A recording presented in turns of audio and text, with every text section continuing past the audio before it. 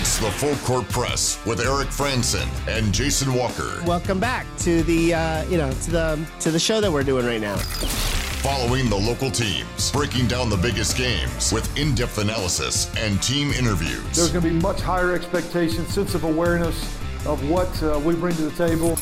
Join the show by calling into 435-752-1069 or text 435-339-0321. It's the Full Court Press. Rose, answer, yes! Caught! Touchdown! They did it!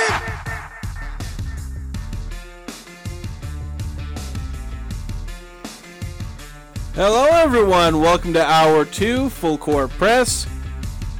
Jason Walker here, Eric Frandsen sitting across from me. Still got a lot of things to go over in this Hour 2. We've got Stat to Blow Our Mind, Player of the Week. We've got our own, the Mountain West Media poll for men's basketball is going to come out tomorrow, I believe. But we're going to give our own thoughts. We're going to give our own little ballots, what if we were voting.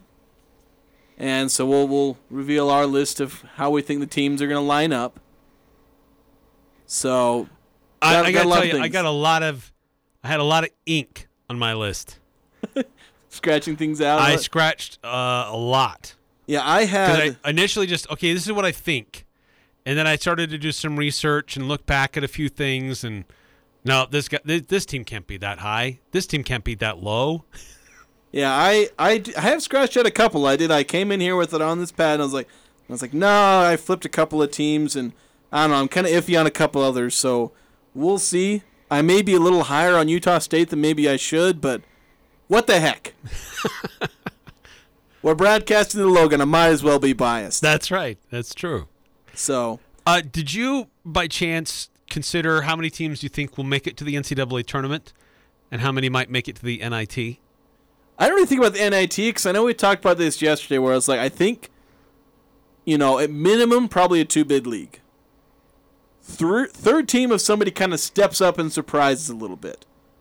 4 if, basically there's a possibility for 4 if we have that 3-team scenario and a random team wins the tournament. Right. So like maximum of 4, more likely 2, maybe 3. Because as I looked at it, I've got 2 solid NCAA tournament teams. And then I think I've got 2 NIT teams. Yeah, I think that's probably fair. You can get 2, maybe 3 NIT. Yeah. Probably just the 2. Might end up only being 1 NIT team if the one, surprises and jumps into the NCAA. Yeah, and that's true. It's a possibility. Because the conference could be, at least on the top end, there's, in my mind, a separation between 2 and 3. There's a pretty good gap. Yeah. And then there's kind of a couple of teams in the middle of there, and then there's another drop-off. There's a few teams, and there's another drop-off at the bottom. Yeah, there's like a tier. So maybe we should have prepared and had like a tier list of where these teams are. I could probably cut off tier 1 and then tier 2. Yeah, I could probably. There's a few different tiers I could do here. Yeah, I mean, if I had to, I could. Yeah, easily. Yeah, I think I can get 4 tiers. We'll see if we agree or disagree. You might have more or less. Tiers. No, I can. Do 4? I see it in 4. Yes. Okay. Yeah, the cutoff for between that 3rd and 4, I kind of like. I don't know. We'll see. We'll see how much I like it when I actually have to say it out loud and commit to it. Because right now, we can put all the ink we want, and then at some point we have to. That's always the tricky point, is the moment where you have to commit, all right, this is my prediction. And then the moment you say it out loud, you're like, I didn't like that. Can I take it back? Yes. Happens all the time. We do have one text coming in. If you want to text into the show, 435-339-0321. That's the text line. Texts are open. We're open for business on text. So 6543, he says the NCAA should limit the teams from this conference until they show they can win a game. Yeah, the Mountain West hasn't really helped itself much with sending a bunch of teams and then not having them perform. And so we have these ebbs and flows where we have a year like we did last year, like, there's all this great basketball in the Mountain West. we got to send multiple teams, like a lot of teams from the Mountain West to the tournament because there's great basketball happening there. And then they all underperform. And then it kind of, the pendulum swings the other way, like, we gave you a chance and you didn't take advantage of it. So you fooled us. And then they don't get very many teams into the tournament again for a little while because everybody's like, nah, you're just fool's gold over there. Yeah. I think the only two teams we've really seen perform well in the last few years were San Diego State and Nevada. I think both of them have had one deep run each, I think. Yes. Because Nevada, I think, made it to the Sweet 16, right? Mm-hmm. And then did San Diego State do the same? Or did they only make it to, I guess... That's good. I guess Sweet 16, you have to make it there for it to count as a deep run, because that's just two wins gets you to Sweet 16. How deep is a deep run in Mountain West standards? It's not that deep. 2 wins, I guess. Yeah. I'd have to look it up. But yes, those two teams have somewhat represented, or at least Nevada, unless I'm just misremembering San Diego State going to the Sweet 16 one time. There hasn't been much good representation lately.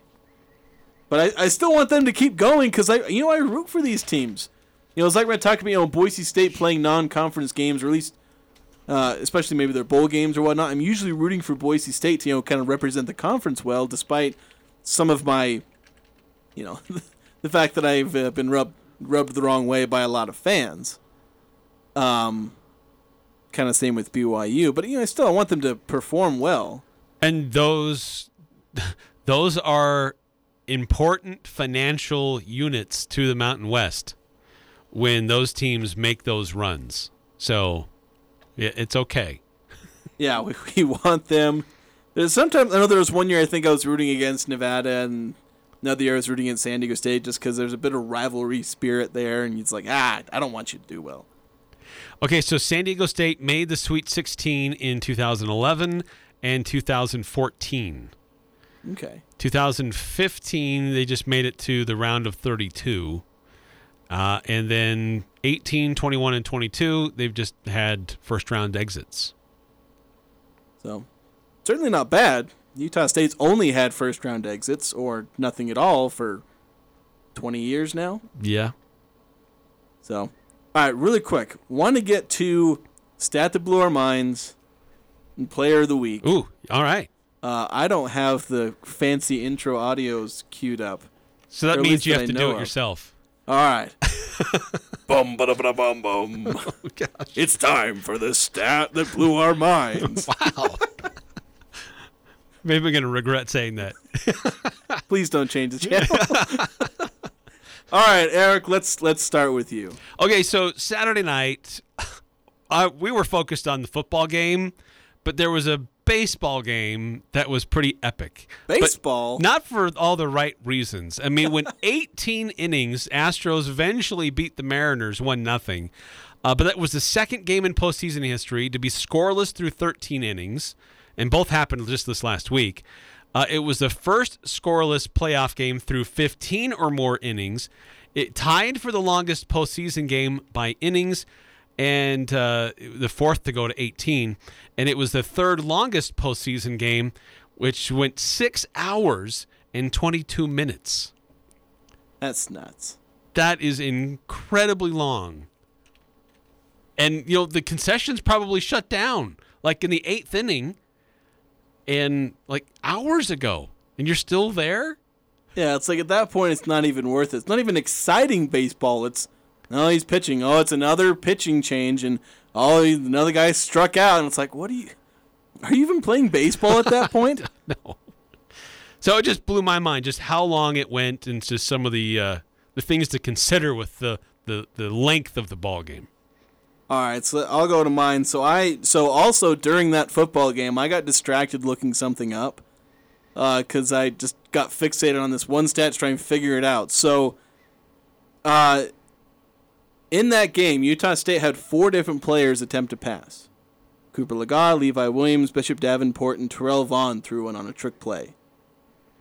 So that's the first time Utah State has had 4 players throw a pass in a single game since 2004. September of 2004 in a game against Alabama. And I forgot to write down who those 4 players were, but it was another game where there was like 3 quarterbacks and then 1 skill position player. So it's just like, So many players throwing a pass.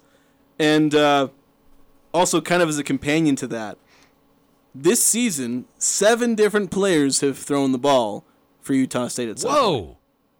So, and that's the first time it's happened since 2000. Wow. So it's a lot of people are throwing the ball for Utah State. Okay, so you got the 4 quarterbacks, Terrell Vaughn, Brian Cobbs. Stephen Cottonley did Yes, one on he's a the other fake punt, And that's all of them. and that gets us to 7. Yeah. Okay. So there's Wow. there you go. It's just a lot of people throwing the rock for Utah State. All right. Yes. Now let's move it on to Player of the Week, and I'm not giving you an intro. Just go. I have to give mine to Dalton Kincaid, the tight end at Utah. He just had an outstanding performance in their game against USC. 16 receptions for 234 yards and 1 touchdown. Surprising he only got 1 touchdown out of all of that. But he was 1 reception shy of the single game college football record for a tight end. And here's the other thing that's kind of surprising here. This may have been in the stat that blew my mind, but Cam Rising was 16 of 16 when he was targeting Kincaid in that 43-42 victory. Dang, that's pretty good. They don't call tight ends security blankets for nothing. No. I mean, it easily could have gone to Cam Rising, but I had to give it to Kincaid. Yeah, you got to give it to the guy who's just all of the completions. Yes. So my Player of the Week is actually the second time I'm giving a Player of the Week to this person. Sergio Cordova, or Scordova, as we like to call him, had 2 goals in what was unfortunately a losing effort for Real Salt Lake, but he had a goal in the 3rd minute, scored a penalty later, put RSL up 2-0. RSL should have won based off of that effort, but then they blew it, and they lost to Austin FC in penalties to end their season. So They were there. just really disappointing. Yeah, that's frustrating, especially when you score and you get up like that early and you have that opportunity to just hold on, just seal the deal. Yeah, 15th minute, they were up 2-0. And by the end, they lost 3-1 in penalties. Which I don't know how you lose 3-1 in penalties. Like, what the heck? Yeah, those were, I didn't see all of them, but I saw quite a few of those attempts, and they were a lot of bad attempts. Yeah, and that's the thing with penalties. I don't know if I've ever seen a goalkeeper make a save where it wasn't partially the kicker's fault. If you don't score a penalty, it's your fault. You should always beat the keeper. Unless you're just not good enough, which is the case for most people. Yeah. They're not good enough Yeah. to do that every time. But if you're good enough, the keeper, no matter how good the keeper is, you will always beat him if you know where to put it and are accurate enough to put it there every time. Right. Yeah. Okay. All right. I like that. There we go. If you got a player that stood out to you, we'd love to get your nominations, your recommendations on our Full Court Press text line, 435-339-0321. All right, so we got to move on. So we teased this multiple times now. We were just talking about it before we went to our stat and player. Our ballots for, the finish of how Mountain West men's basketball is going to go. So if you do this 1-1, like who you think's going to finish first and then second, do you want to go up from the bottom? Well, let's go top down. Okay. Because I think that's early on. I think it's, well, I guess if you go from the bottom up, I think we'll be pretty close to the same there, too. But, yeah. It's that middle where we begin to, because that's the thing is you can pick the top teams, you can pick the bottom teams, and it's like, all right, what do I do with the middle 5? Right. That's always tricky. It's always very complicated to try to determine that. It's just kind of muddied in there. But number 1, I mean, is it anybody else but San Diego State? No, that's who I got. San Diego State. They're 19th in the AP poll. They've got a lot of players. Most people are projecting them to have Player of the Year on their team, so it's like, just go with them. Who else? Well, I think that I actually think the Player of the Year is going to come from Wyoming. I actually think they have 2 guys who could challenge to be that Player of the Year when it's all said and done. It could either be Hunter Maldonado or it could be Graham Ike. For that and many other reasons, I've got Wyoming at number 2. in Mountain West preseason poll. Yeah, so I've also got Wyoming at number 2, so not much difference there so far. We're really spicing it up. And for me, that's my top tier. That's my tier number 1. It's just those 2 teams, which is a little disappointing. In years past, I think we could have gone 4, maybe even 5 teams and say this is all tier 1. It's going to be a great battle. Don't know who's going to win. Great talent up and down all these teams. But this year, I only see 2 teams in that top tier in the Mountain West. Yeah, we've had plenty of years with 3 and even 4 sometimes. But yeah, this year, like I said, I drew that line right beneath number 2, and then I've got 3 teams in my second tier. I don't know. I do too. Okay, so let's see how this goes. All right, I'll go ahead and go first with number 3. I am. It was tricky who I wanted to put at number 3 and number 4. It's just like, who's that 3rd and 4th best team? And I ended up going with New Mexico. So I think they'll manage to get a little bit higher than they have in years past. So I think they'll manage to at least get up to number 3, maybe number 4. For number 3 on my list, I also have the Lobos. I think they had some young, raw talent last year that's coming back. It's a lot expected of them. They had 2 players who averaged 18, 19 points a game, and they're back.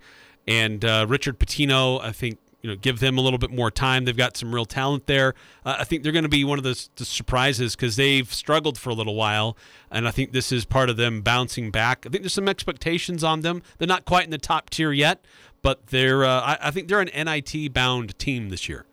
Yeah, I think so. All right, so at number 4, I've got Boise State. They did lose some guys, but I think there's some guys who can step up. Leon Rice, he can make things happen. He's a good coach. And Boise State's always at least decent. They're never bad, at least with Leon Rice. So just, again, that's somewhere in tier 2, but I believe they're going to come in around number 4. I also have Boise State at number 4. All right, my next pick is San Jose State at number 4. No, just to be different. No, I like Boise State. I know they lost some key players, but they had the freshman of the year last year. He's a dynamic player. He's going to be back with more talent and more opportunity. I'm with you. Leon Rice, he's not my favorite coach. I think there's some idiosyncrasies with him that drive me nuts. I think he has a good regular season, then he collapses at the end. But he always coaches a pretty solid basketball team, and I think there's enough talent there coming back that they're going to be the number 4 team in the Mountain West. All right, so number 5, both me and Eric, since apparently we just have the same, so I'm just saying both me and Eric have UNLV at number 5.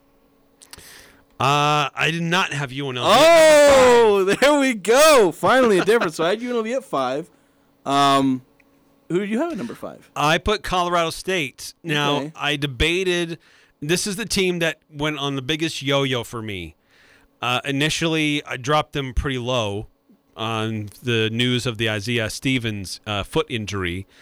But there are other players there that are good, and Nico Medved is a good coach. So I'm kind of similar to Boise State, where they lost players. Colorado State probably lost more, but there are still some good players there, and that's a good coaching staff. So for that reason, I've got Colorado State at number 5. See, I really penalized Colorado State in my rankings. I probably would have had them.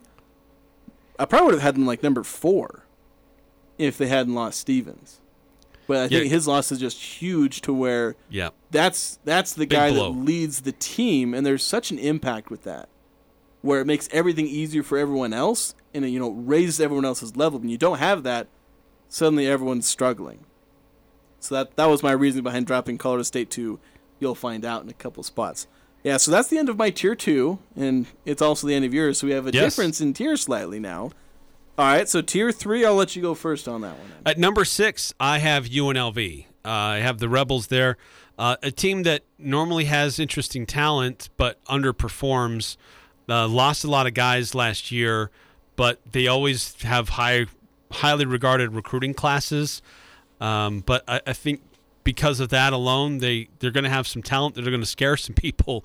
So I've got UNLV at number 6. So this is where I say I probably have Utah State too high, That's who I have at number 6. Right now, I go up and down on the teams I follow, and right now, I'm riding the optimistic wave with Utah State. Going to that scrimmage, and I, saw some things where I feel like there's room for this team to be good. Some of that's maybe me hoping that Max Shulga is going to suddenly become an every night scorer. Again, I'm just riding an optimistic wave where I think there's room for this team to be good defensively, maybe even borderline great defensively, and be good enough on offense to be in the middle of the pack. Okay.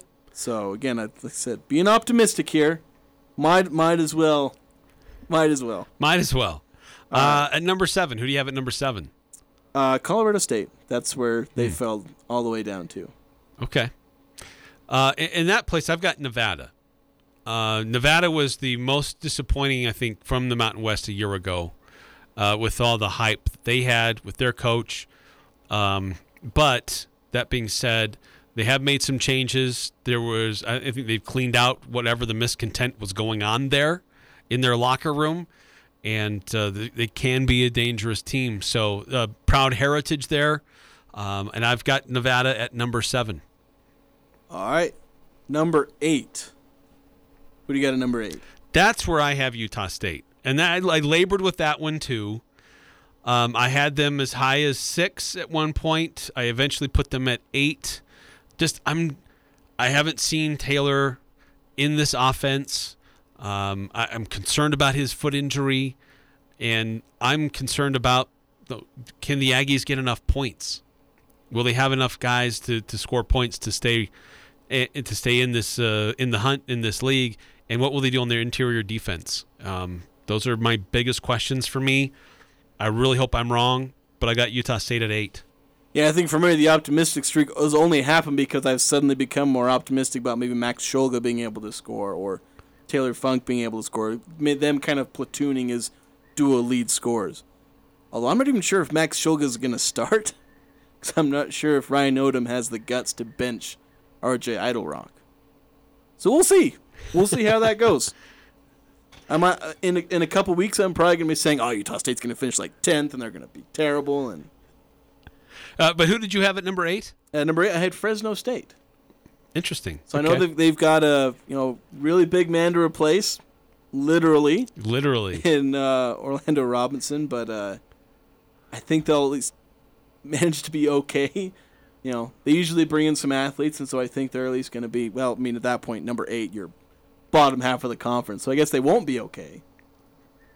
At number 9, I have Fresno State. All right. And that's where I have my cutoff for my next tier. Yeah. After number 9. Yeah, number 9, I have Nevada. That's where I've got them, and I also cut off the end of that tier. So tier 4, the last 2 teams, we'll see if we match on this one. I'll say at number 10, I have San Jose State. Same. They only had, 6-7 wins all last year, and their best player is back. Well, yeah, their best player is back.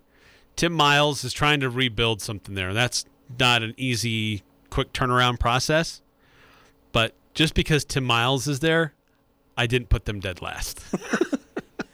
Yeah, and so at dead last, we both have Air Force. Yes. So just a team that it's really hard for them to be good in basketball. Like in football, they can run the triple option, and it's kind of gimmicky enough to catch people off guard, and they run it super well, and teams aren't ready for it. There's not really an equivalent of that in college basketball.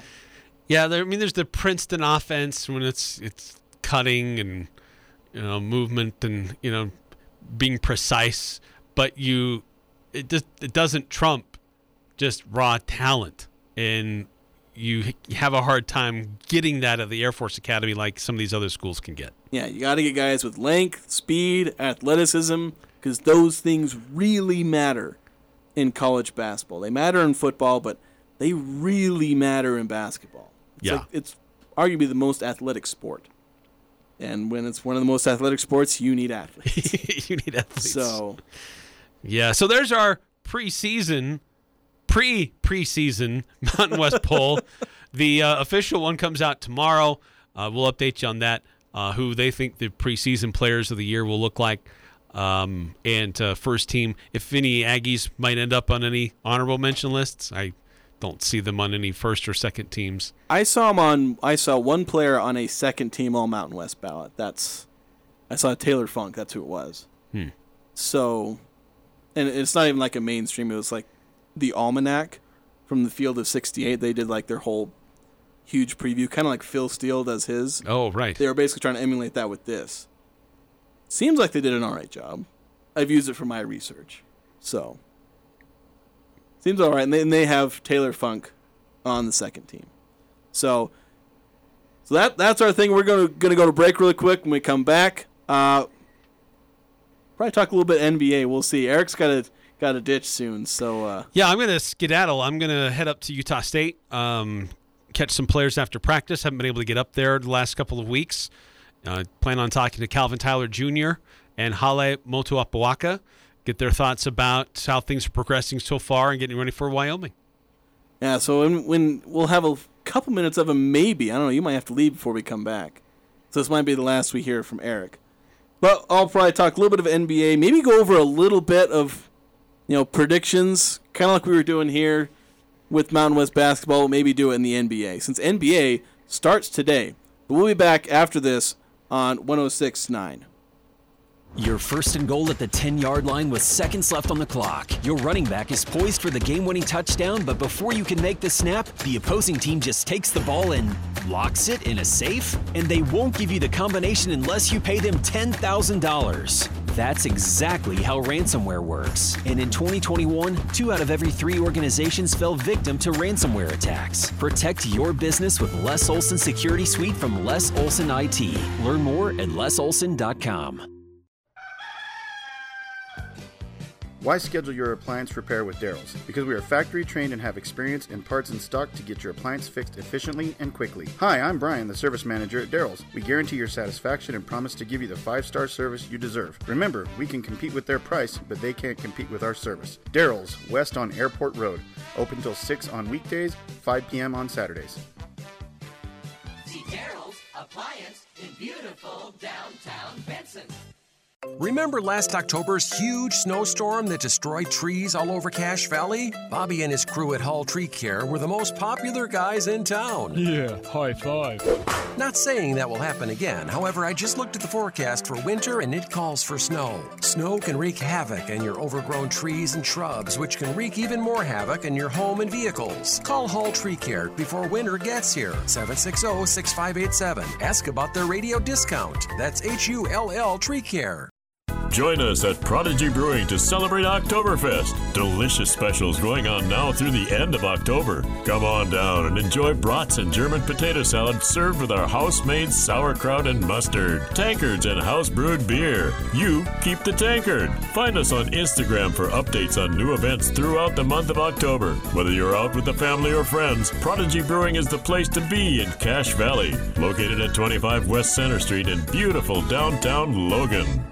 The Young Automotive Group is proud to announce Young Truck and Trailer Center in Cache Valley. Whether it's heavy equipment trailers, horse trailers, race car trailers, or cargo and utility trailers, we're excited to offer some of the finest trailers and flatbed work trucks to Cache Valley. Our team of experts look forward to helping you find the right truck or trailer to fit your needs, with competitive prices offered on every make and model for sale on our lot. With our extensive inventory, you'll find the best deals right here in Cache Valley. Young Truck and Trailer Center, just off Highway 89 in Logan. Think young, drive young. I've been driving trucks for a long time. Safety is my #1 priority. I know that my truck has huge blind spots. That's why I remember to check my mirrors often for smaller vehicles. Everyone can help keep our roads safe. Next time you're behind the wheel, try to avoid lingering in those blind spots. It can be dangerous. Let's all plan to share the road safely. Learn how at www.sharetheroadsafely.gov. It's the Full Court Press with Eric Frandsen and Jason Walker.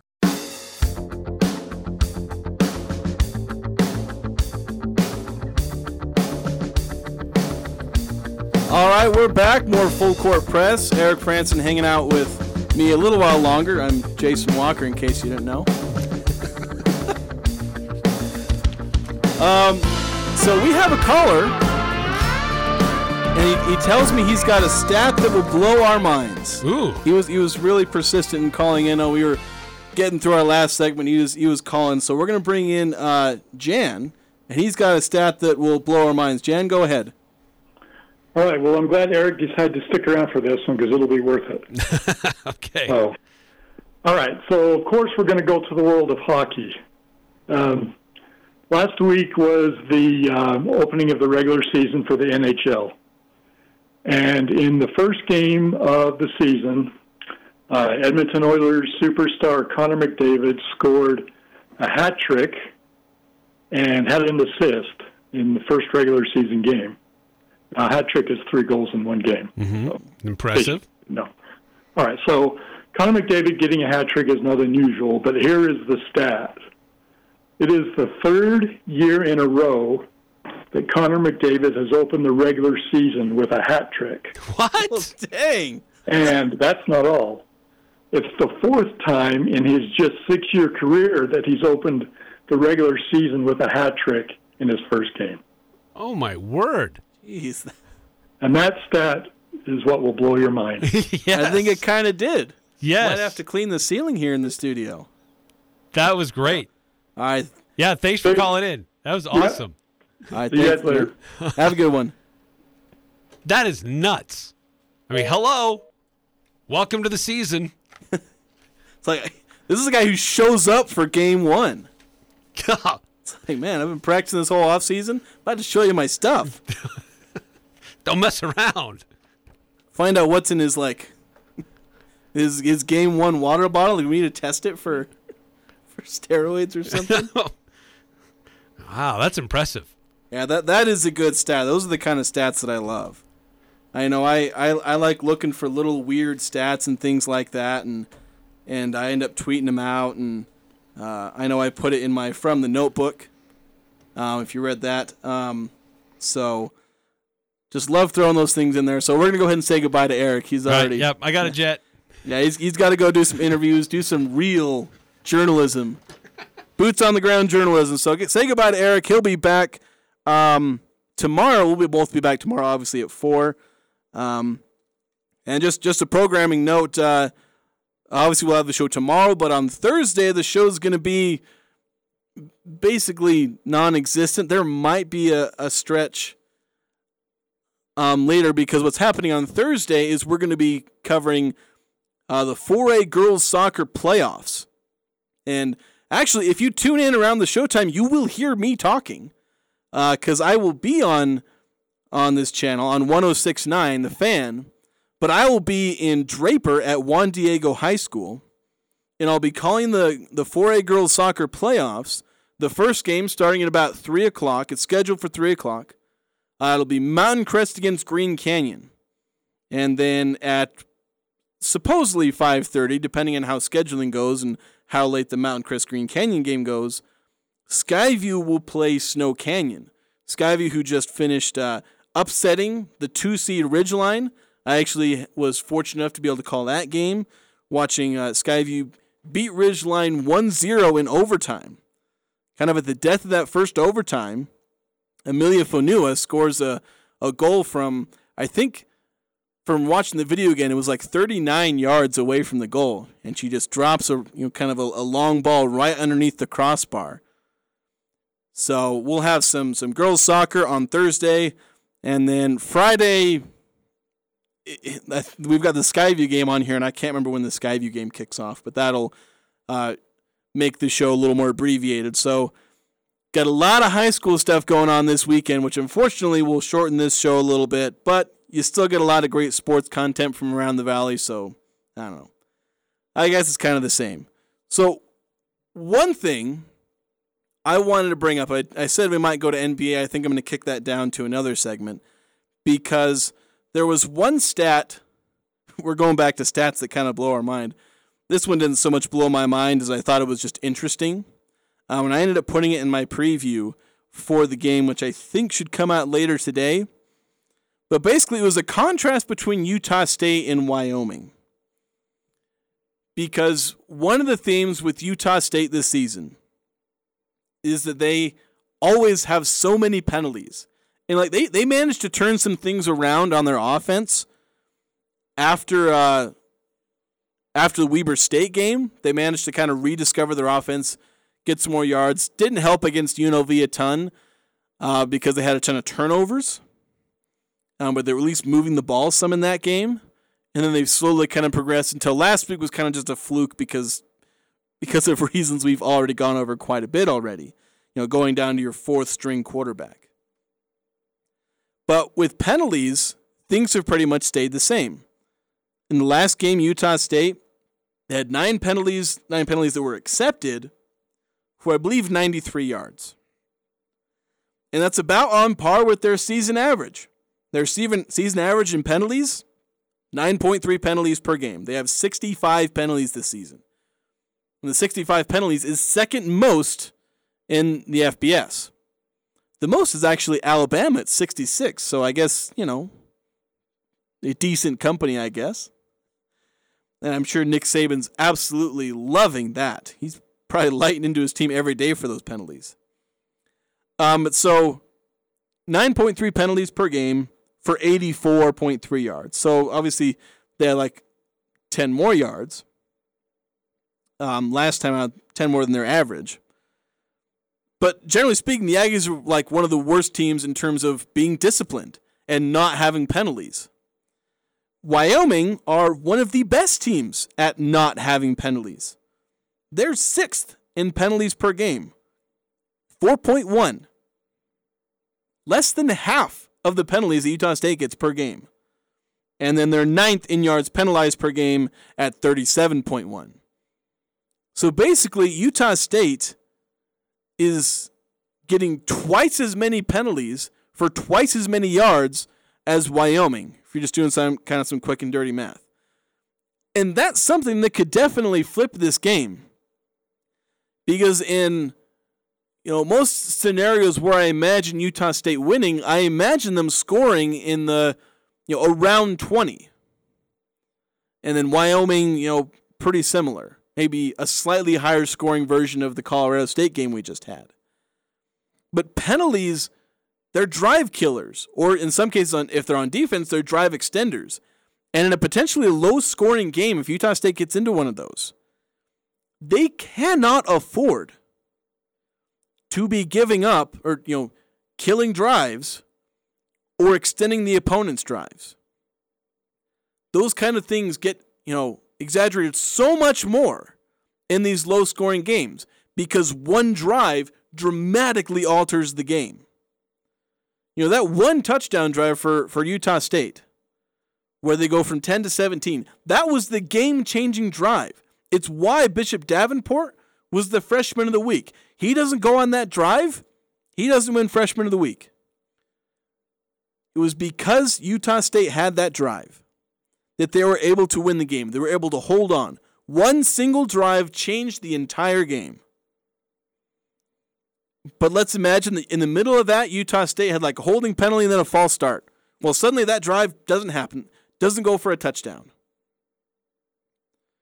Or imagine if Colorado State, instead of, throwing the interception, what if Utah State had jumped offside and that interception hadn't counted?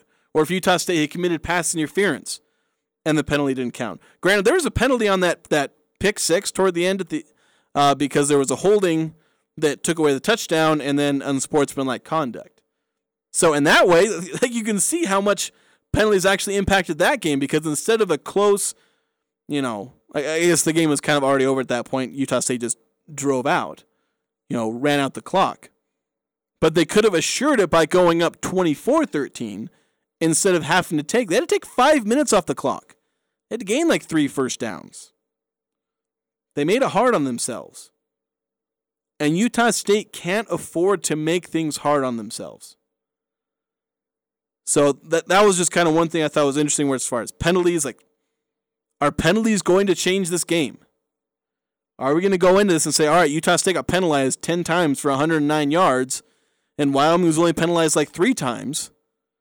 Are we going to be in here on Monday saying that was the difference in the game? Because the touchdown drive for Utah State was killed off, or because Wyoming got a pass interference call that helped them go up 23, 13 ended up, keeping Utah State away from coming back in the game. So that's the thought on that. We're going to go to a break really quick. We'll be back. Going to talk a little bit of NBA, some predictions, season predictions. Who's going to be the champs, who's going to be the MVP, the low-hanging fruit. Because NBA starts today, and we got to have these. Now, if you want to send in your predictions, who's going to be the NBA champ, who's going to win MVP, who's going to win some of these other superlatives, go ahead and send that in on the text line. It's 435-339-0321. We'll be back after this on 106.9. This is Jarek with Jarek's Fine Jewelry. This October is our 14th year anniversary. So to celebrate, we want to treat you to an anniversary date. Make it a date night on us. Come engagement ring or anniversary ring shopping at Jarek's Fine Jewelry. We have thousands of designs to choose from, including the newest custom designs. With no strings attached and no purchase necessary, we will buy your dinner at Bloom Eatery. The entire month of October, come in ring shopping and Bloom is on us. Make date night special. Make it Jarek's. Hi, this is Tyler. Recently, my father passed away, and White Pine provided the funeral services for our family. They were friendly, thoughtful, and attentive to every detail. It isn't often that a loved one passes away, so it was very important to my family that everything be handled just right. Because my dad was loved by so many people, we had a lot of family and friends that traveled from out of town. I really appreciate how White Pine Funeral Services made sure everyone was comfortable and that the focus was where it needed to be, on my dad and my family. They really took care of us during this tender time. Are you a small business owner? Who's your bank? This is Bruce Rigby. I want to invite you to bank with us at Cache Valley Bank. We specialize in helping small business, and we have great people. That's the Cache Valley Bank difference. Decisions made locally, without all the red tape, by people who care and know how to help small business. Cache Valley Bank, growing, expanding, and proud to have our roots firmly planted in Cache Valley. Cache Valley Bank, member FDIC. And now, the Dan Patrick Show. Dan Patrick. Judge has had a historical season, but that doesn't mean that you should give him a 10-year deal, which is probably what he's going to want. He's going to be 31 at the start of next season. There have been injuries. That's not a great combination for somebody looking for probably a 10-year contract. Every player ages differently. The Dan Patrick Show. Dan and the Danettes and you. Weekday mornings from 7 to 10 on Sports Talk Radio, 106.9 FM, 1390 AM. The Fan. The Aggies, Jazz, high schools, even the Pee Wee's T-ball team. It's the Full Court Press on Sports Talk Radio. The Fan.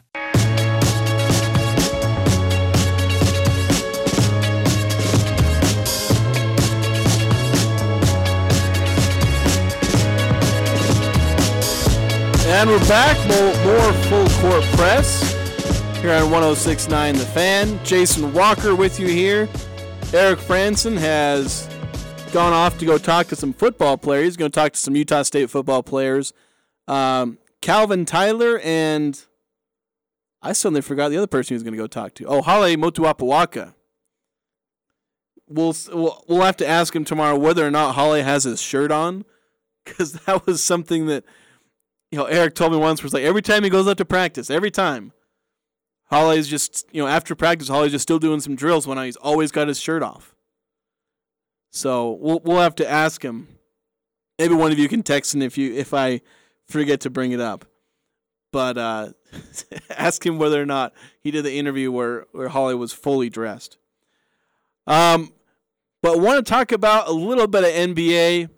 I know it's not, the NBA is not a super exciting topic around here because the Jazz, aren't going to be good this season.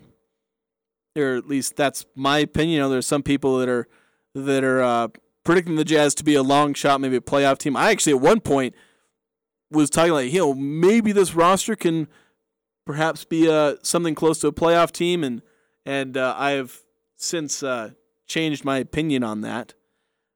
Just based on observations and thinking about it more. Just looking like, all right, who do I think is going to win it all? Who do I think is going to win MVP? Some basic things, and I want to hear what you guys have to say on this. If you want to text in, 435-339-0321. That's the text line. You can send in, whatever predictions you want on the NBA. Who wins Rookie of the Year? Who wins Coach of the Year? Who wins whatnot? So just wanted to go over some of my thoughts. Granted, mine are kind of boring, and maybe I shouldn't share them because they are boring. Because I was looking through this, I think, who do I think is going to win the NBA Finals? This is going to be a really tricky pick to make. Because in the NFL, I picked the Rams to go to the Super Bowl, and that pick's looking pretty shaky right now. But I picked the Warriors to win the NBA Finals, which is kind of boring, and I don't want them to win the NBA Finals. But for me, there's so much experience on that team, and they're still talented enough. They've not hit like the end of their prime. They're not too far advanced in age to start wearing down. So I think that the Warriors, barring maybe a couple of injuries to some key players, Steph Curry, Jordan Poole, Andrew Wiggins, whatnot, since they have most of all that together, they've still got a championship caliber roster and the most championship experience of anybody in the NBA. So it's hard for me to pick somebody else. I'd like to be able to pick the Nuggets, but the Nuggets never seem to go anywhere in the playoffs, even though I like Nikola Jokic. But speaking of Jokic, who's a 2-time reigning MVP, I'm not going to pick him for MVP because the entire NBA media world will melt down and explode if Jokic were to win MVP again. They were already whining and crying about him winning it a second time in a row for weird reasons. Basically, the only reason that he was not supposed to win NBA MVP last year, the only argument people had was he can't win it twice in a row. Had nothing to do with whether or not Jokic was the best player in the NBA last year. It had all to do with, legacy. Like, I can't remember who the last person to win back-to-back MVP was. I guess it was LeBron, or the guys who won back-to-back MVPs, LeBron, and I imagine Michael Jordan did it. Larry Bird, I think, won it 3 times in a row. Like, can we put Jokic in that category? It's like, if the dude won MVP twice in a row, he did. It shouldn't matter. But because MVP voting works kind of like that, where people will vote based off of weird storylines. I had to go somewhere else, and I went with Joel Embiid because he was so close last year, and I think he's gonna do well this year. And I think that'll end up winning him MVP. He's gonna put up really great stats, and the 76ers are gonna be good again, and so I think Embiid is finally going to make that push and win MVP. 6891 texts in. They say, I'm happy with whoever wins the championship as long as LeBum and KD or Harden lose. Yeah, I feel like that's a lot of people's opinion. People don't have the same hate for Steph Curry, but they do have that hate for LeBron or Le GM or all the 1,000 different or Le Flop. I know a lot of people. There's a lot of different nicknames for LeBron. And then obviously I've kind of been burned out on Kevin Durant ever since he left OKC, and yeah, I'm not a huge fan of Harden either. But yeah, I don't know. I'd like to see someone other than the Warriors win it, just for the sake of some. That's why I'd like to see like the Nuggets win. I was happy when the Bucks won.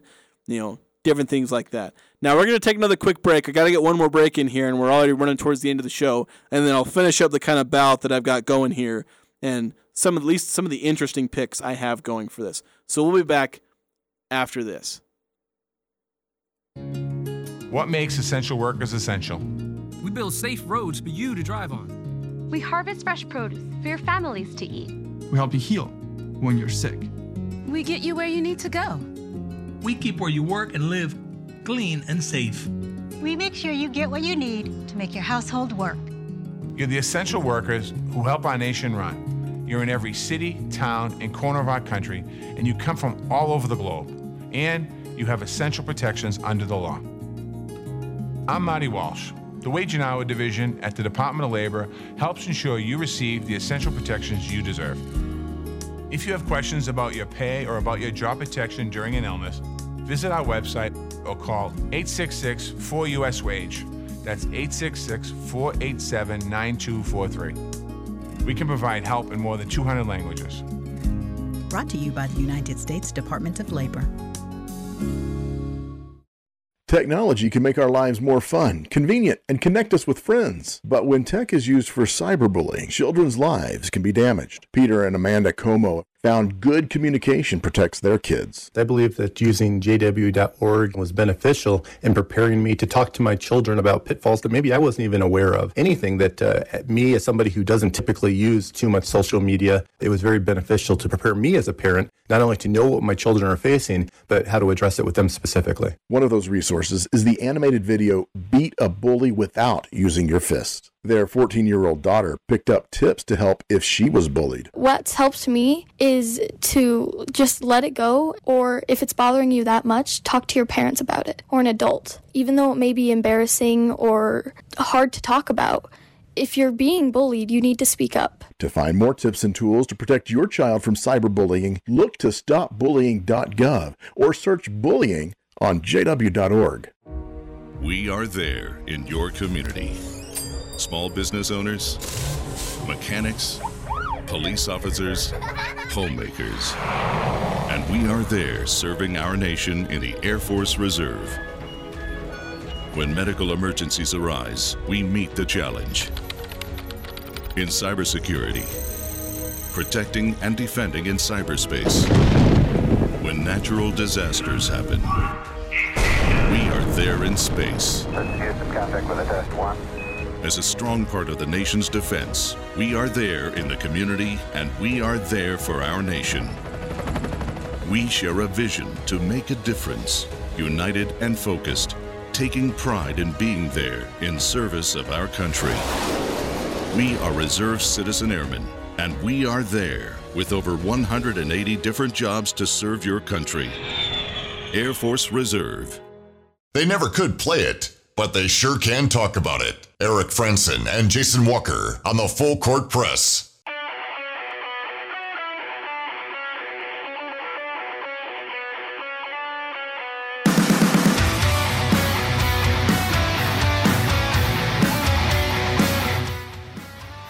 All right, we're back. Final minutes of the Full Court Press. Managed to mess something up, so I had a bit of a pause there. But wanted to finish out the show, basically maybe talk about kind of one more pick that I've got. I don't have the time to go through my full ballot, and I'm not confident on the rest of it anyway, but maybe my one hot take on who I think is going to win NBA awards comes with Defensive Player of the Year. And it's a bit of a hot take, and it's also a bit of a homer take. Because I think Rudy Gobert has a real chance at winning NBA Defensive Player of the Year again. If he was with the Jazz, no chance. Not going to happen. But the fact that he's going to a new team, new place, a chance to, it's kind of like the Coach of the Year effect almost, where, Coach of the Year is based entirely on, how well a coach does. He comes in, and how many more wins can you get based off the last season. That's how Coach of the Year is decided. And so Rudy Gobert is going to have kind of that same effect, where I think he's going to go to Minnesota, and he's going to go in and be really, really good defensively, raise their floor defensively so much that people are just going to be having all these comparisons. Oh, this is how the T-Wolves were last year defensively, and suddenly they're spectacular, this next year, and that's going to really boost him, and people aren't really going to be able to argue against that. And and the main argument against Rudy Gobert for Defensive Player of the Year will mainly be, can we give him another one? Because for some reason, that's an actual argument you make. And people are going to vote against him based off of that. But I think there's enough of the fact that he's changing locations, he's changing teams, and he's going to have such a positive impact on the Timberwolves defense that I really think he has an actual shot at winning Defensive Player of the Year. It's a bit of a long shot because there's going to be other guys. Giannis may be in the mix again. It'll probably end up being somebody who's never been in the Defensive Player of the Year mix before, because we're getting to the point with a lot of these guys where, again, people are making that argument of how many of these awards can you give him to. Because Giannis, I think, has 1 or 2. Gobert's got 3. Can Marcus Smart win it again? Maybe. I don't know. We'll find out, but that's going to do it for us here on the show. Again, Jason Walker will have Eric Frandsen back with you tomorrow at 4 o'clock. Have a good night, everybody.